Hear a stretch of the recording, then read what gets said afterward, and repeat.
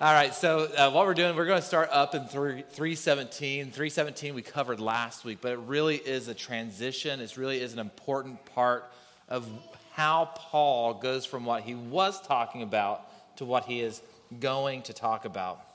These last few weeks, we've been talking in Colossians 3 about what it looks like to become a Christian.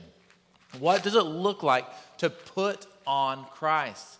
And he says, whenever we put faith in Christ, when we trust in Jesus, he says what we're supposed to do is we're supposed to take off the old selves, our old desires of the flesh that lead to sin and selfishness. We're to take those things off, and we're to put on the characteristic traits of Christ and what Christ has done and who Christ was. So if you look at 3:8, you see what we're supposed to take off: anger, wrath, malice, slander, and filthy language from your mouth. And then in verse 12, he tells us what we're supposed to put on. We're to put on compassion, kindness, humility, gentleness, and patience, bearing with one another and forgiving one another. And we're supposed to forgive and put on love. So we're supposed to take off the old. We're supposed to put on the new. And then in verse 17, he tells us that whatever we do in word or deed, we're to do everything in the name of the Lord Jesus Christ.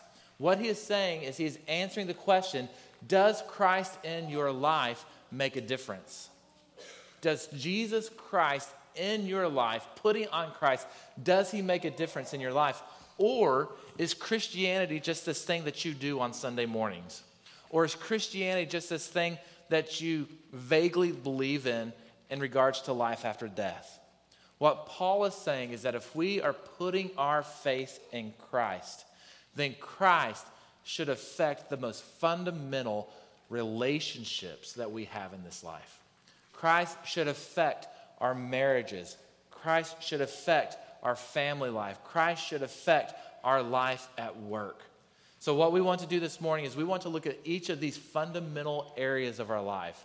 And we want to ask the question, what does it look like to put Christ on? What does it look like to put Christ on, first of all, in our marriages? Let's look at verses 3:17 through 19. He says, and whatever you do in word or deed, do everything in the name of the Lord Jesus, giving thanks to God the Father through him. Wives, submit to your husbands in the Lord, as is fitting in the Lord. Husbands, love your wives and don't be bitter towards them. I'm not sure if you've heard or not, or have experienced it or not, but marriages can be hard. Did you realize this? Marriages can be hard. You have these two individual persons with all their personality and all their history that we sometimes describe as baggage, right? And then we put two people, sometimes with two different bank accounts, sometimes with two different career goals, and you bring them together in holy matrimony, and two people become one. It's a lot like, I've never done this because I think it would be cruel, but I've heard that betta fish don't like each other. Have y'all heard this? Like you go to the fish store to buy a betta, and they're like, whatever you do, don't put them in the same tank. And these beautiful individual fish are quite happy alone, but when you put them together, they get quite territorial. And sometimes marriages can feel that way.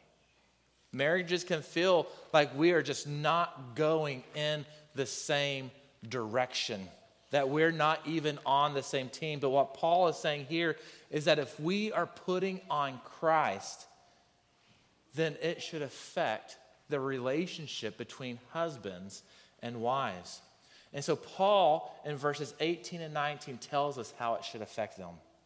And I'm going to tell you from the get-go, in today's text, in today's sermon, sorry, my microphone keeps falling off my ear. It's almost like it's not natural. But what Paul does is Paul talks about some pretty controversial issues. And he starts off like he just comes out swinging, and he starts with one of these controversial issues. And this is what he says in verse 18. Wives, submit yourselves to your husbands as is fitting in the Lord. Now, it very well might be that you grew up in the church and you've heard this your whole life and you're thinking, well, of course, that's just Scripture. Of course, this is just what's supposed to happen. But if you are new to the faith, if you're new to Christianity, if you're new to the Bible, and you hear this verse that says, wives, submit yourselves to your husbands, it just doesn't sound right, does it? And I think it's in part because in our society, we have so emphasized individuality. We have so emphasized our rugged individualism that any idea of submission means lesser. But when the Bible talks about women, he does say that wives are supposed to submit themselves, but it does not mean lesser. And to understand this, one of the places that we need to go back to is the book of Genesis. In Genesis chapter 1 and 2, we have God creating the world. He fills it with the birds of the sky, the fish of the sea, the animals on the ground, and then the crown of his creation is humanity. He creates Adam, but Adam is alone. And God looks to Adam. He says, Adam, I want you to subdue the earth. I want you to take this garden that you're placed in, and I want you to tame the wilderness of this world in order to make the whole world a garden.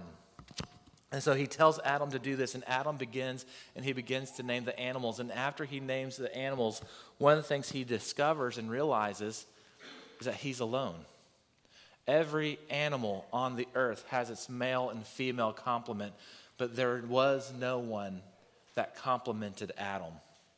And so God says, let us make Adam a what? Do you remember the word it uses? A helper. Let us make Adam a helper. And once again, when we hear the word helper, it very well might be that you begin to bristle, that you don't like the word helper. Because when we hear the word helper, you know what our minds translate that as? It's another young lady just doesn't like it. What our mind translates that as maid, as cook, as subservient. And that's what we hear when we hear the word, let's create Adam a helper. Let's give him a wife. But when we look at Scripture, if we want to understand Scripture well, one of the things we always have to do when we read a passage is we have to carefully define our terms. We have to carefully understand the text and how the scriptural authors are using the words. And when he uses the word helper, it's not someone who is weak. It's not someone who is lesser than. But every other time that word helper is used in the Bible, in the Old Testament, it's referring to one of two things. Either a king or a prince coming to the aid of an ally in distress, or God coming to the help of his people. Now, does that sound lesser?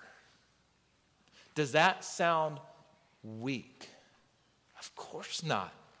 Of course not. God gave Adam this impossible task of filling and subduing the earth, something that he could not do alone. And so what he said is, I am going to give you your complement. I am going to bring you your ally, your aid, and I'm giving them the same mission that I'm giving you. And together, you can fulfill the mission of God in your life. When we look at marriage and the role of a husband and wife, what he is saying is you have the same mission in life.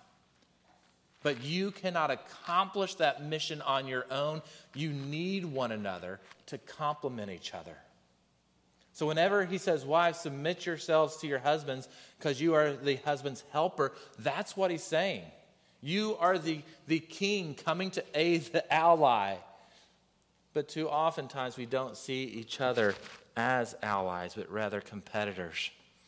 But I want you to notice something else it says in verses 18. Notice how it says, wives, submit yourselves to your husband.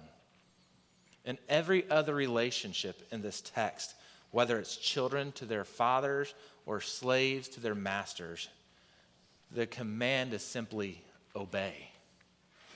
But it does not say, wives, obey your husbands, It says, wives, submit yourselves to your husbands. That submission is a gift that a wife gives to her husband. It's not something that a husband demands from his wife. Submission is given, and submission is given in a Christian wife because she realizes one thing, that her submission, that her coming to aid her husband in the mission that God has given that family, that she realizes it's not just for her husband, but that she realizes it's part of her worship of God. It's part of her faithfulness, something that she is giving, something that she is sacrificing as her worship towards God. Then, after he speaks to the wives, he turns to the husbands, and he instructs the husbands of what it looks like to have Christ put on in the role of the husband. He says, husbands, love your wives and don't be bitter towards them. He tells the husband to do two different things. The first thing he tells him to do, he said, husbands, I want you to love your wives. In the book of Ephesians chapter 5, when Paul is talking to the church in Ephesus, it's a very parallel passage. This is what he says to husbands. He says, husbands, love your wives as Christ loved the church, and he gave himself up for her. Husbands, if you are a Christian, then Christ should so change your life so that when you approach your wife, you approach them in humble service and sacrifice. That you lay down your life for your wife. And that is how we start to approach them. And I'm wondering, would it be easier? I want to get this saying before the service is over. Would it be easier for a wife to humbly give her submission to her husband if she looked at her husband and he was always sacrificing for her? He was always giving of himself for her. Husbands, if you are a Christian, you are a husband, you are called to lay down your life for your wife. And this is hard because oftentimes we get so wrapped up in our own world, don't we? We have our work, we work hard at it, and we finish work and we just want to go home and we want to relax and we want a little peace and we just want to check out. That is not loving our wives as Christ loved the church. We do not have the option to check out at home.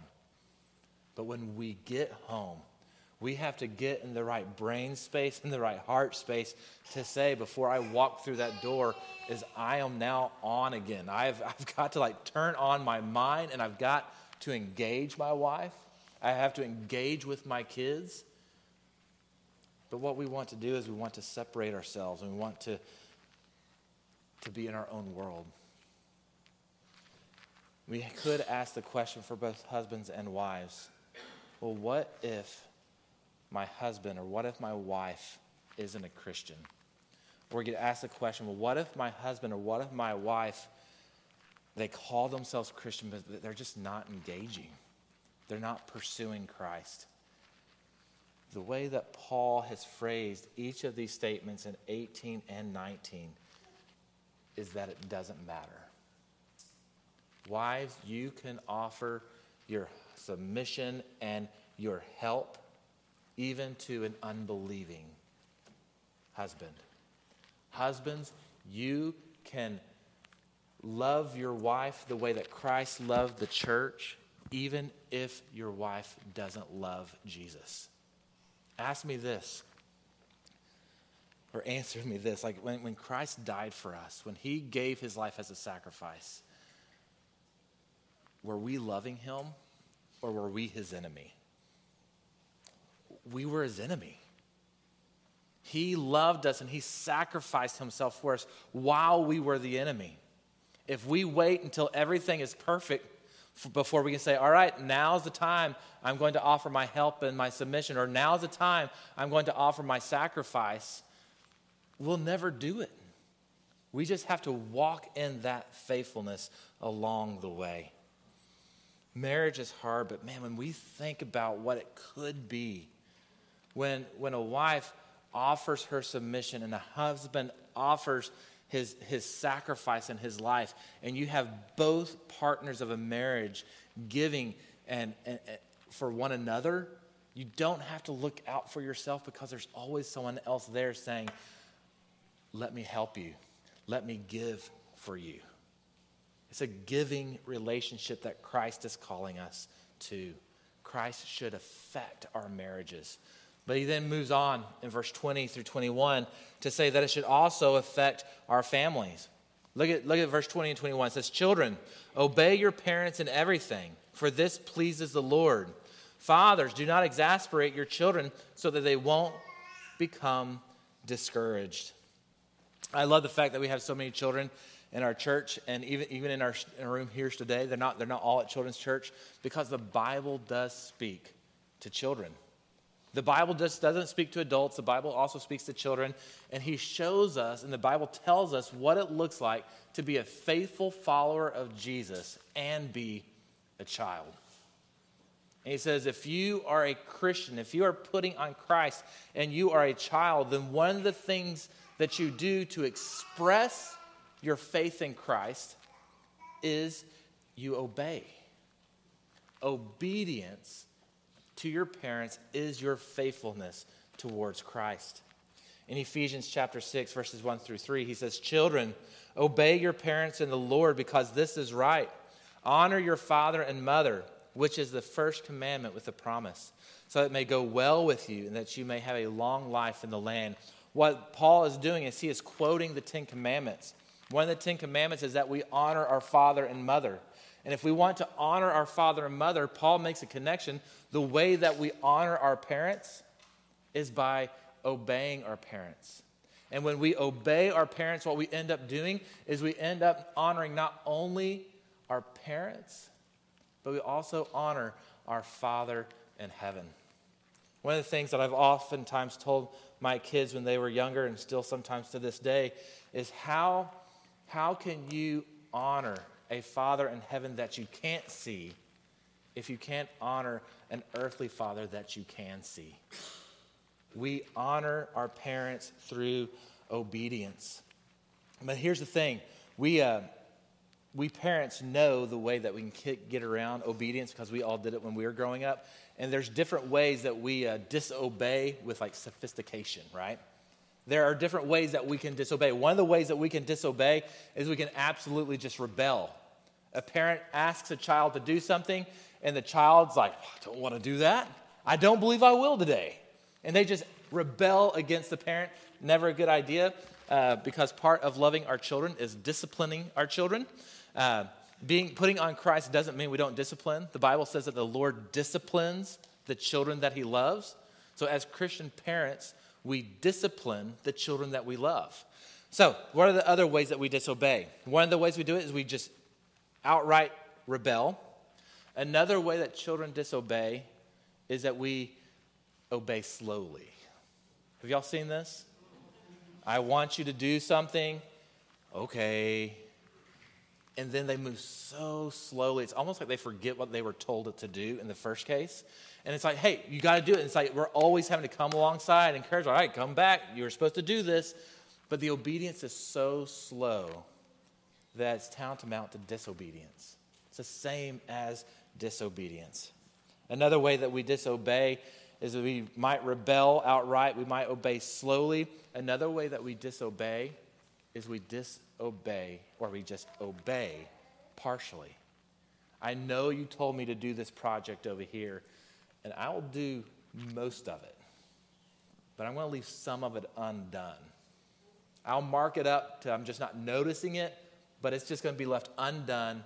Have you ever heard about Amish quilters?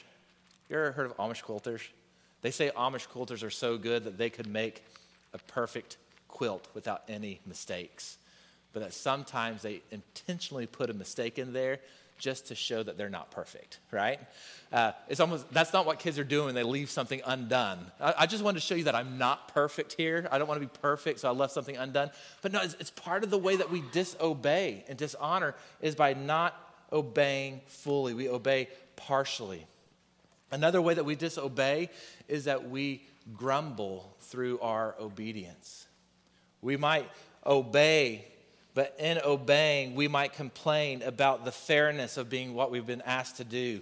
We might complain about the timing. Well, I can't believe you asked me to do this in the middle of the show I was watching. Let's forget the fact that you can pause your show these days.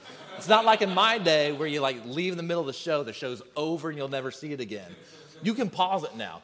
But they might complain about the timing. They might complain about the fairness. They might complain about the task itself. But complaining throughout the task is also a form of disobedience.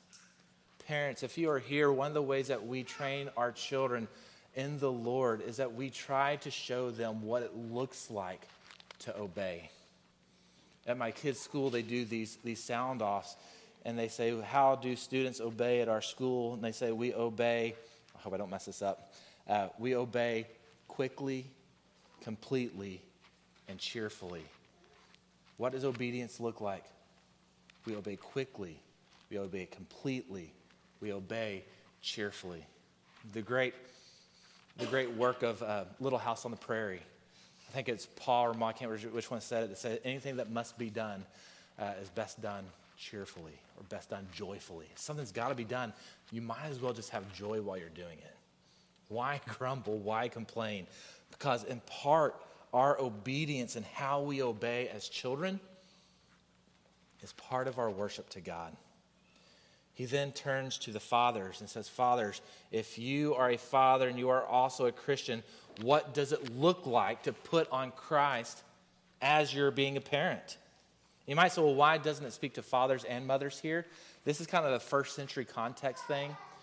Fathers were the head of households in the first century, but in a different way than you and I view head of the household. For example, the fathers and the head of the household in the first century ruled with like a absolute authority and iron fist. So if a woman had a child, it was the father who determined, are we going to keep this child or expose it to the elements to kill it? And they had that control of life and death throughout the child's life, to the point where one day their child gets married, the father could decide whether or not he wanted his son or daughter to get a divorce. That was a type of power and control the father in the first century had. And so he is speaking directly to the father, saying, listen, you've got this power and control, but what does it look like when your power and your control are controlled by Christ? And he tells them, one, do not exasperate your children. Do not lead them to anger. Do not lead them to wrath. How do we do that? We lead our children to wrath oftentimes by walking in the flesh. When we walk in the flesh and we as fathers walk in anger and wrath and malice and we use that obscene talk, when we do that, it affects our children. It affects how they view God and view the faith. And our anger oftentimes leads them to have that same anger. Why? They're mirroring what they see. It's one of the scary things that will really sober you up when you realize that as fathers, we pass on our gods and our traits to our children. If you want to pass on the God of control and the God of climbing the ladder, man, you can pass that God on to your children so easily. But if you want to humble yourself before the Lord and put on Christ, you can also give them Christ. He says, do not lead your children to wrath or anger so that they will not become discouraged. We need to define that word discouraged. What do we mean by so that they will not be discouraged? It doesn't mean that they're going to be sad. We don't want to make them melancholy. That's not what he's saying here. When he's saying we don't want to discourage our kids, he's saying we do not want to push them away from the faith. We don't want to live and act in such a way to where they want nothing to do with our God. So, as Christian fathers, what are we supposed to do to engender a love for Jesus in our interactions with our kids? And we see that in a few different places in the Bible. One of the places in Ephesians chapter 6, it's a parallel passage to this again. He says, "Fathers, don't stir up anger or wrath in your children, but bring them up in the training and instruction of the Lord." That word training and instruction in the Old Testament, he uses the words nurture and admonition. What does it mean to bring your children up in the training or in the nurture of the Lord? This really has to do with our actions. How do you act around and with your children? Are you putting on Christ before their eyes? Are you walking in compassion and kindness and humility and gentleness and patience? Are you offering forgiveness and seeking forgiveness when we've messed up? And are we putting on love? We need to walk out before our children what it looks like to be a Christian man. We need to not put on our flesh and walk in the ways of the world in wrath and anger and malice. Another passage that gives us instructions on how we are to walk with our children is found in the book of Deuteronomy chapter 6. In Deuteronomy chapter 6, Moses is writing to the Israelites. This is right after the Ten Commandments is given in Deuteronomy 6. Deuteronomy 5 is the Ten Commandments. Deuteronomy 6, he's talking about how we live this out. This is what he says. "Love the Lord your God with all of your heart, with all of your soul, and with all of your strength." So if you're a Christian father or a Christian mother, the first rule of parenting is this: love the Lord your God with all of your heart, soul, mind, and strength. That is your first act and first role of parenting. You get that right, you'll get everything else right too. But listen to what he says. Love the Lord your God with all of your heart, soul, and with all your strength. He says, these words that I'm giving you today are to be in your heart, and repeat them to your children. Talk about them when you sit in your house, when you walk along the road, when you lie down, and when you get up. Bind them as a sign on your hand, and let them be a symbol on your forehead. Write them on the doorposts of your house and on the city gates. Do you understand what he's saying about parenting here? He is saying there is this nurturing that's taking place. The actions. Your children see you loving Jesus. They see that you have compassion and gentleness and patience and humility. And as Christ is working on your heart, Christian parent, the other thing you're supposed to do is not just nurture and train, but you're also supposed to instruct and admonish. So you love the Lord your God with all of your heart, soul, mind, and strength, and then you repeat these words to your kids. Fathers, mothers, are you repeating the word of God to your kids? Or is the only Jesus they receive is a Jesus that they receive on Sunday mornings? Or maybe in a curriculum somewhere? He is saying that as you sit down, as you get up, as you go along the way, our God is to be central in our lives. It is a constant training that we go about. Christ should make the ultimate difference in our lives. Finally, I don't want to skip over this one. This is pretty massive, and I don't have all the time in the world. We are 5 minutes ahead of the other service. We hit this like right when we were supposed to get out. So we got 5 extra minutes in the other service. All right, this next section, Paul deals with slaves and masters. This is what he says. Slaves, obey your human masters in everything. Don't work only while being watched as people pleasers, but work wholeheartedly, fearing the Lord. Whatever you do, do it from the heart, as something done for the Lord and not for people, knowing that you will receive the reward of an inheritance from the Lord. You serve the Lord Christ. For the wrongdoer will be paid back for whatever wrong he has done, and there is no favoritism.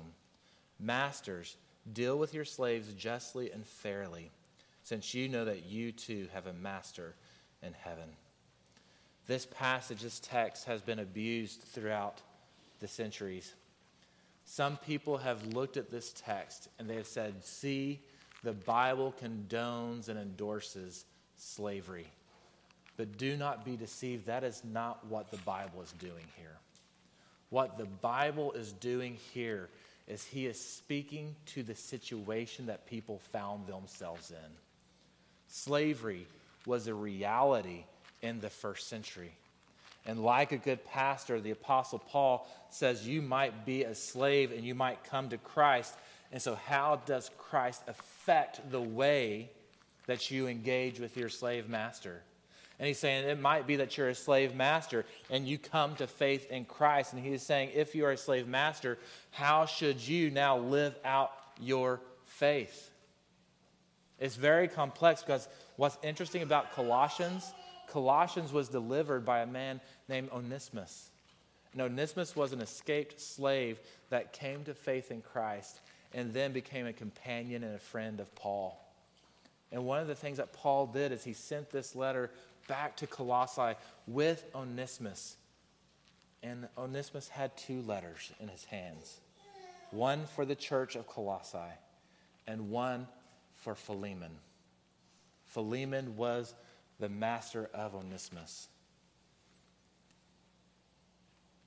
And what's beautiful is when you read Philemon, Paul says, I want you to receive Onesimus, not as a slave, but as a brother.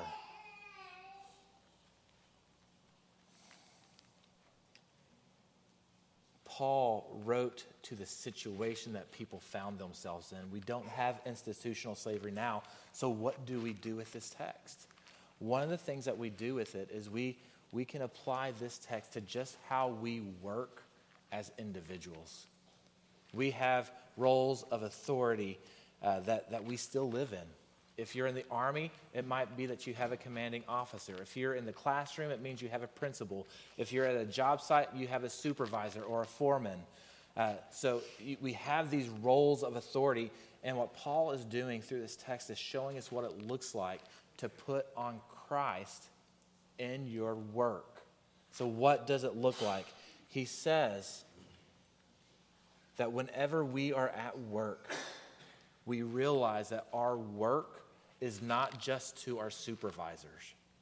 Our work is not just to our foreman. Our work is not just for the principal, for the commanding officer, but that when we work, whatever we do, we are ultimately working for the Lord.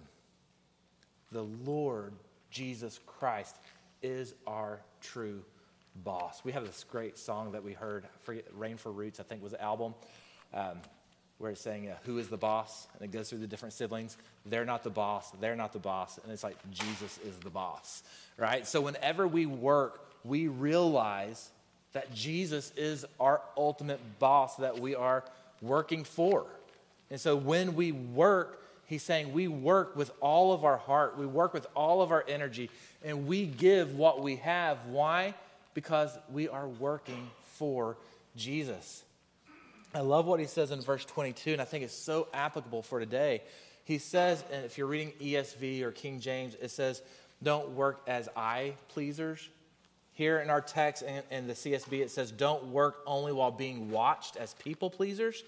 There's this idea that some people, when they go to work, they work while they're being watched. And then when they're not watched, they just kind of let up and relax. In the age of working online, in the age and working from home, this is even so much more difficult to be honest and work hard. And what Jesus is telling us through the Apostle Paul is that when we work, we give all we have because we are not working for man, but rather we are working for Christ. You see the complexity of all these things that we're trying to balance. We are putting on Christ. in whatever relationship we have, whether it's between a husband and a wife, a child and a parent, or a boss and an employee, each of these relationships, we're to clothe ourselves in Christ. Christ makes the ultimate difference in our lives. Is Christ making the ultimate difference in your life? Let's stand and pray.